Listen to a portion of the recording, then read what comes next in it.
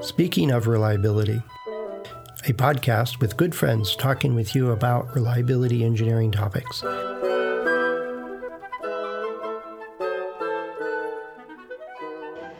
Welcome to Speaking of Reliability. This is Diana Deeney. And this is Fred Shankleberg. And Diana, you were just talking about a test plan sequences or some, what was that about? I only caught a little bit and I said, oh, we should hit record. Yes, we, sometimes we create some pretty complicated test plans in order to save time or to save parts. And maybe not necessarily reliability engineers, but just engineers in general. Mm-hmm. And there's been some instances in my past work career where, the test plan sequence looked okay on paper. But then when we got into executing it, there were lots of hiccups that were, I guess you could say, in hindsight, you could expect them. But we really didn't plan for it ahead of time. And in one case, there was a liquid being used to perform a test. And then those parts were supposed to immediately be cut apart and then tested in another way. Mm-hmm. And those tests were supposed to be independent. But then what happened is that the parts got put on a shelf somewhere because another project came in and took over all the test lab. And these parts just sat in this liquid until it was test time again. And then we were getting all sorts of wonky failures. And it just wreaked havoc on everything. We had to do a special root cause analysis and verify our root causes, and just finding out what the problem was that these parts were essentially, there's a little bit of degradation or there's an effect to the parts because they were sitting on the shelf. So I just remember this as a very frustrating experience for the whole team. Wow. And lots of lessons learned. So I wanted to ask you if you've experienced stuff like this, where you just have these complicated test plans that are bumping into each other and just wreaking havoc. Well, there's all kinds of ways that you set up, like I've heard it called a waterfall, where you have say, 10 components and then you precondition it under these 3 different scenarios. And then, 3 samples go this way, 4 samples go that way for different tests. And then you do the most destructive testing last. Yes. And you hope you run the gauntlet. And part of the logic is that in the field, you have temperature and humidity and vibration all simultaneously.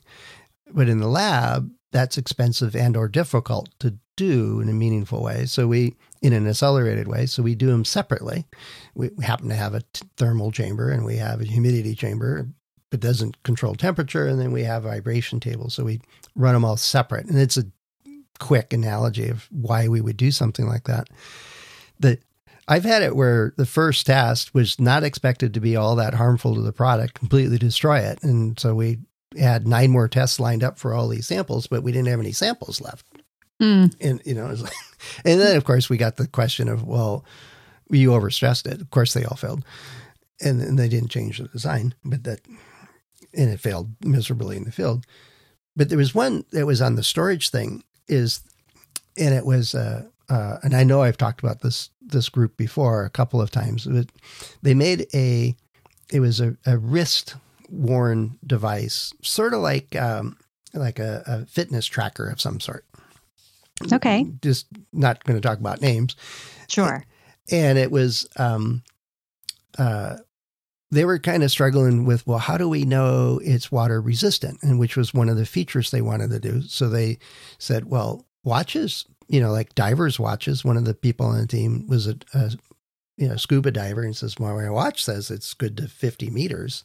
They must have something that does that. So they looked up the Swiss watch industry's set of standards and they pulled one of those out and they said, oh, this isn't too hard. We only want 1 meter. So we get a big bucket of water and the standard says you put it at 1 meter and it was really just for a few seconds. You expose it to that stress, you pull it out, shake off the excess water, and if it's still working, it passes. Oh, that was it. That was it. And if it's a 50-meter one, then they would pressurize the water basically and replicate it, or they would actually go find some place that was 50 meters deep and take it down there and bring it back up and see if it still works. They told somebody to go jump in a lake, huh? Yeah. I mean, that was basically the way the standard were. And they had a way to, in a lab, control the amount of water pressure. Sure. And it was pretty expensive to do it for the really deep stuff. But these guys they figured people might wear this swimming and your arm stroke might go for a meter. They might see lower ones, but let's start somewhere. So they did a 1 meter test. And then they put all these samples on. It was Friday afternoon. They put the samples on the bench and they came back next week and they said, oh, we've got these samples. And they were all working. So let's do some more testing. And so they put it in a chamber. I think there was a high temperature of some sort. And on Friday, every single one of them had failed. And what they found out was that their devices really weren't all that water resistant. So a bit of water got in. But the water was tap water. It was just water. It wasn't deionized water. It wasn't pure water. It wasn't clean or anything like that. And it wasn't deliberately dirty so that they could detect if it got in there or put tracers or markers in it. And after a week, this little battery-powered device had just enough little voltage gradients going on that little bit of water sitting across these traces and across these components caused corrosion to occur. It just took a week for it to occur. And then when they put it in the chamber at a little bit higher temperature, it sped it up. And then they all failed for corrosion. Now, temperature was a contributor to that. Yeah. And so they dismissed it and said, well, we passed the resistance test, so it couldn't be water. There was something else. So they looked at their processes and handling and everything else and figured, we can't find anything. So that was a fluke. And it always boggles my mind, why did Fluke Instruments name themselves Fluke when they were actually trying to do test equipment looking for flukes? Maybe that's why. Maybe that's why. And so I think they shipped something like 75,000 units, their first sale. It was in the holiday period, and 50,000 failed within a week. Oh, my. Yeah. And so they had to reset and refocus on what they're doing. And that's when I learned about this process they use. And I'm like, corrosion does take time. And if you're looking for water resistance and the standard is based on a mechanical system, and if there's water under the glass kind of thing, that's what they call a failure. But they don't put that in the standard. So if it's still working, you don't have a way to tell if there was water in it. You have an opaque system. And that just baffled their mind. What do you mean these standards don't apply? Like, well, they do apply, but you have to be careful what you call failures and how long it takes for them to occur and things like that. You got to understand the failure mechanisms. And storage, I saw a presentation years and years ago by somebody in the auto industry, and they were saying, a large percentage of failure mechanisms that cause vehicles to fail are due to them being stored, being parked. Taxis that get, 200,000 miles in a year, they run and run and run and run. And you change the oil and they just keep on running. But a family car that only gets used for, 40 miles twice a day, spends vast majority of its time parked. And that's really degrading to many parts of the system. And so storage itself is a stressor on so many things. Yeah, that's a good point, because it depends on the use case of your product. Right. Yeah. It really is. That's in the medical industry actually addresses it so often, especially with drug delivery systems and chemical systems, is the storage life. And they have all kinds of protocols to do that. But I found it is tough to accelerate storage unless you really, really know the failure mechanism. Yeah, in most cases it was, well, like you said, temperature and humidity were ways to simulate extended storage. Yeah. And in my particular example, it wasn't so much the liquid that parts were exposed to was meant to simulate a viscous solution without really using that solution. So you're not talking about artificial sweat, are you? Yeah, an artificial bodily fluid. Yeah. And yeah, there was just something made up in the chemical reaction of the solution degraded the plastics of the part, so that in later mechanical tests they didn't fare so well. Yeah.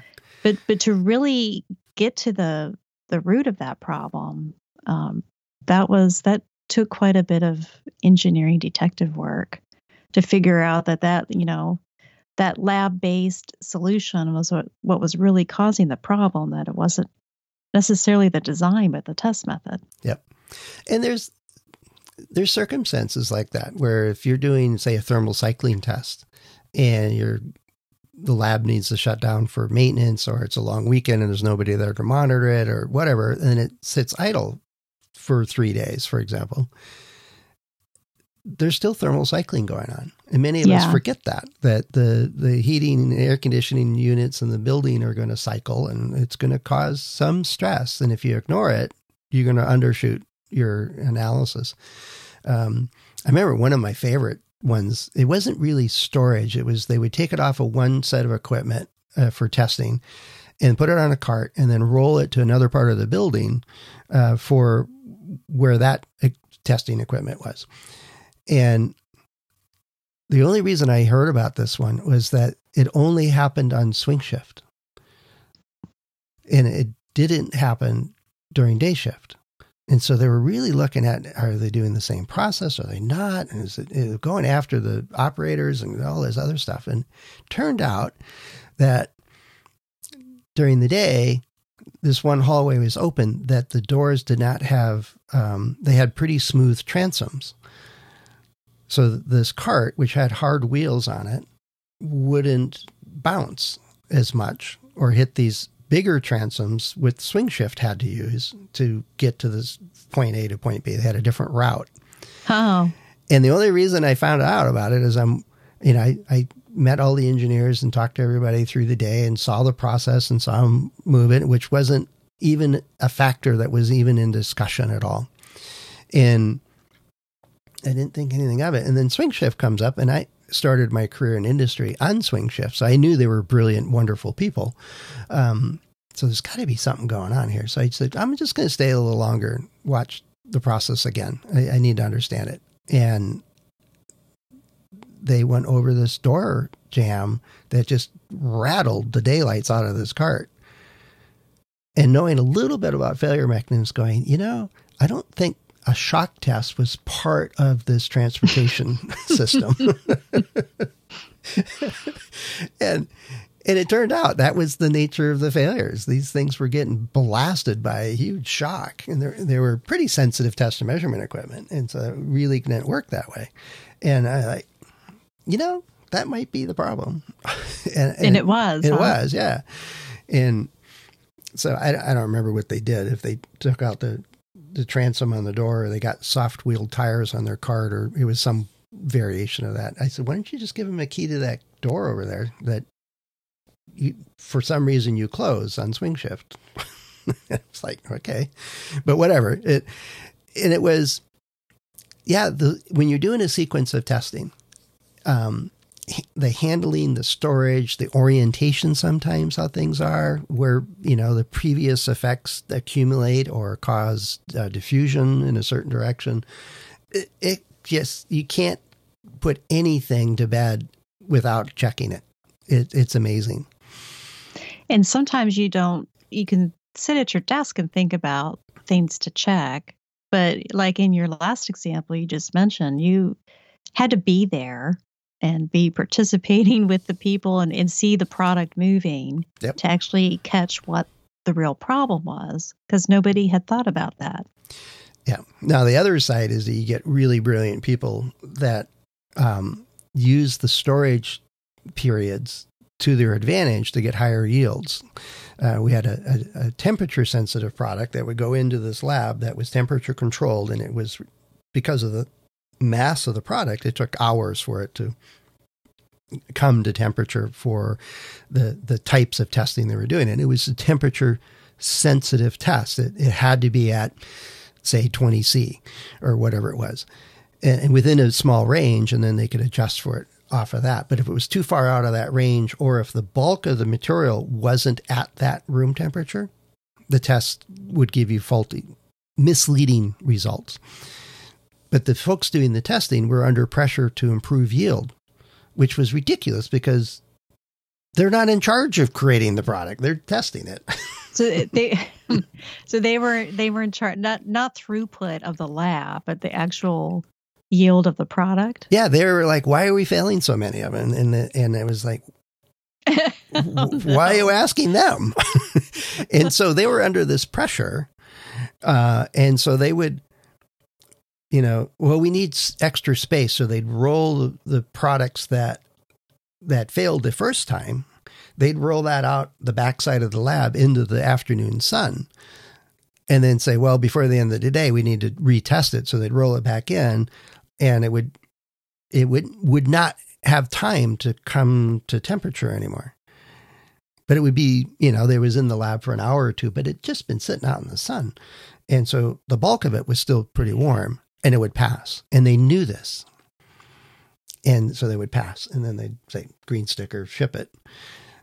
But it was the function of, why are you putting pressure on the people actually telling you whether your product's good or not, so that they then feel the need to alter the process some. Yeah, they need to be independent. Yeah. Of the results of the test. So the idea of storage here in that case was a critical part of the testing process in order to get the material to the proper temperature. And by shortcutting that or playing with it, they were able to manipulate the results they were getting. But it was odd that, the original design of the testing was it goes in the evening and then it sits overnight and has plenty of time for this mass to come to temperature. But it didn't account for the social pressure, for the lack of a better word, to take shortcuts or alter this storage part of the process. I don't know that I would have picked up on that either. Well, they told me. Right. They had a lot of trust in me because they had a problem with one cart with just giving them all kinds of fits and was failing all kinds of products. But if they measured it with the other cart, it would pass. And I looked at the two carts and I said, they're supposed to be identical, right? And he says, why does the leads on this one have a little red hinge on it, and this one has a blue hinge on it? And usually test and measurement people don't put fashion as a criteria in their product design. Yeah. If you want a red one to match your coat or something and a blue one to match what? And I'm like, what? Are these different? So I looked at the catalog, and one was a 4-point resistance probe and the other one was a 2-point resistance mode, which included the contact resistance then. So depending on who was using it, if there was a light touch, they had more resistance. And if they had a real heavy touch, they made good contact and had lower contact resistance, where the 4-point probe automatically eliminated contact resistance. And so they were getting wildly variable results depending on who was using the 2-point probe. And so they were like, you're a genius. And so anytime they were having problems, they'd call me up and I'd come work with them. But some of it was, really? You do that? You don't have enough time for that to cool off. It's like, but they pass. Well, and again, I know you and I have talked about it before, just the role of reliability engineers being an independent viewpoint of things. And yeah, this is just another example of that. Of you're not part of the daily test lab activities, and you notice, because you're detail-oriented reliability engineer, you notice the color on the probe, and that means something. And just helping to identify what those are and figuring out what's really going on. Oh, I figure half of our listeners just diagnosed me with OCD, but for noticing a color on a probe. but you know, it goes to show you have to show up at the place where it's happening and talk to the people and look at what they're doing. Yeah. And just be there and be present. Well, there's also, don't assume that if you put it on the shelf, it's going to be okay. Back to your original story. It's, or put it on a cart and roll it. It's think through every step of the way and every handling, turn, twists, what does one test carry over to another test? And, if that's accelerant, does that interact with we can assume all day long that they're independent. But unless you check it, you don't know. Yeah. And and it can have huge consequences on your test results and the decisions that you make with it. That's right. That's exactly right. Although, as much as we both enjoy doing a good failure analysis, let's get the design right in the test right. That's right. All the sequencing right. And then we get the results that are useful and meaningful and I don't know. I do like breaking things though, so on purpose. Oh, of course. And that is more rewarding. Yeah. I agree. Yeah. No, cool. So it's interesting discussion. It brought back some old memories of some of this stuff. But it goes to the point is you got to think this stuff through. So if you're listening to this and have a question, or if you're looking at setting up testing, or you're getting odd results or something like that, or have some advice, let us know. Head over to accendoreliability.com/go/SOR. Diana and I and the other hosts of the show are available through LinkedIn and on our About pages on the site. And yeah, we certainly enjoy hearing from you and topics and questions. As I mentioned in the last episode, is that it's fueling more and more, a higher and higher percentage of our topics. And so we really do appreciate it. And hopefully it's useful for you. You get an answer or get some ideas or insights. But we do like having you as part of the show. And so thanks, Diana, for bringing this one up. Hopefully it'll spark a handful of discussions, because I know many of our listeners are dealing with not enough samples and how do you do appropriate testing along the way. And we just added more complication to it, I think. Yeah. Well, I mean, it's just some gotchas to watch out for. That's all. Yeah. And I'm sure everybody has a story with that. And it's helpful to hear other people's experiences, because there's things that you didn't think to look for. Now you know. Yeah, perfect. Well said. So thanks for sharing your stories, Fred. No problem. Thanks, Diana. We'll talk to you again soon. Okay. Bye, Fred. Bye-bye. Thanks for listening to Speaking of Reliability. We invite you to join the conversation. If you have a question or a topic that you think we should discuss in a future show, please let us know. You can find a comment box below the episode show notes, or just leave a note as part of a review on iTunes.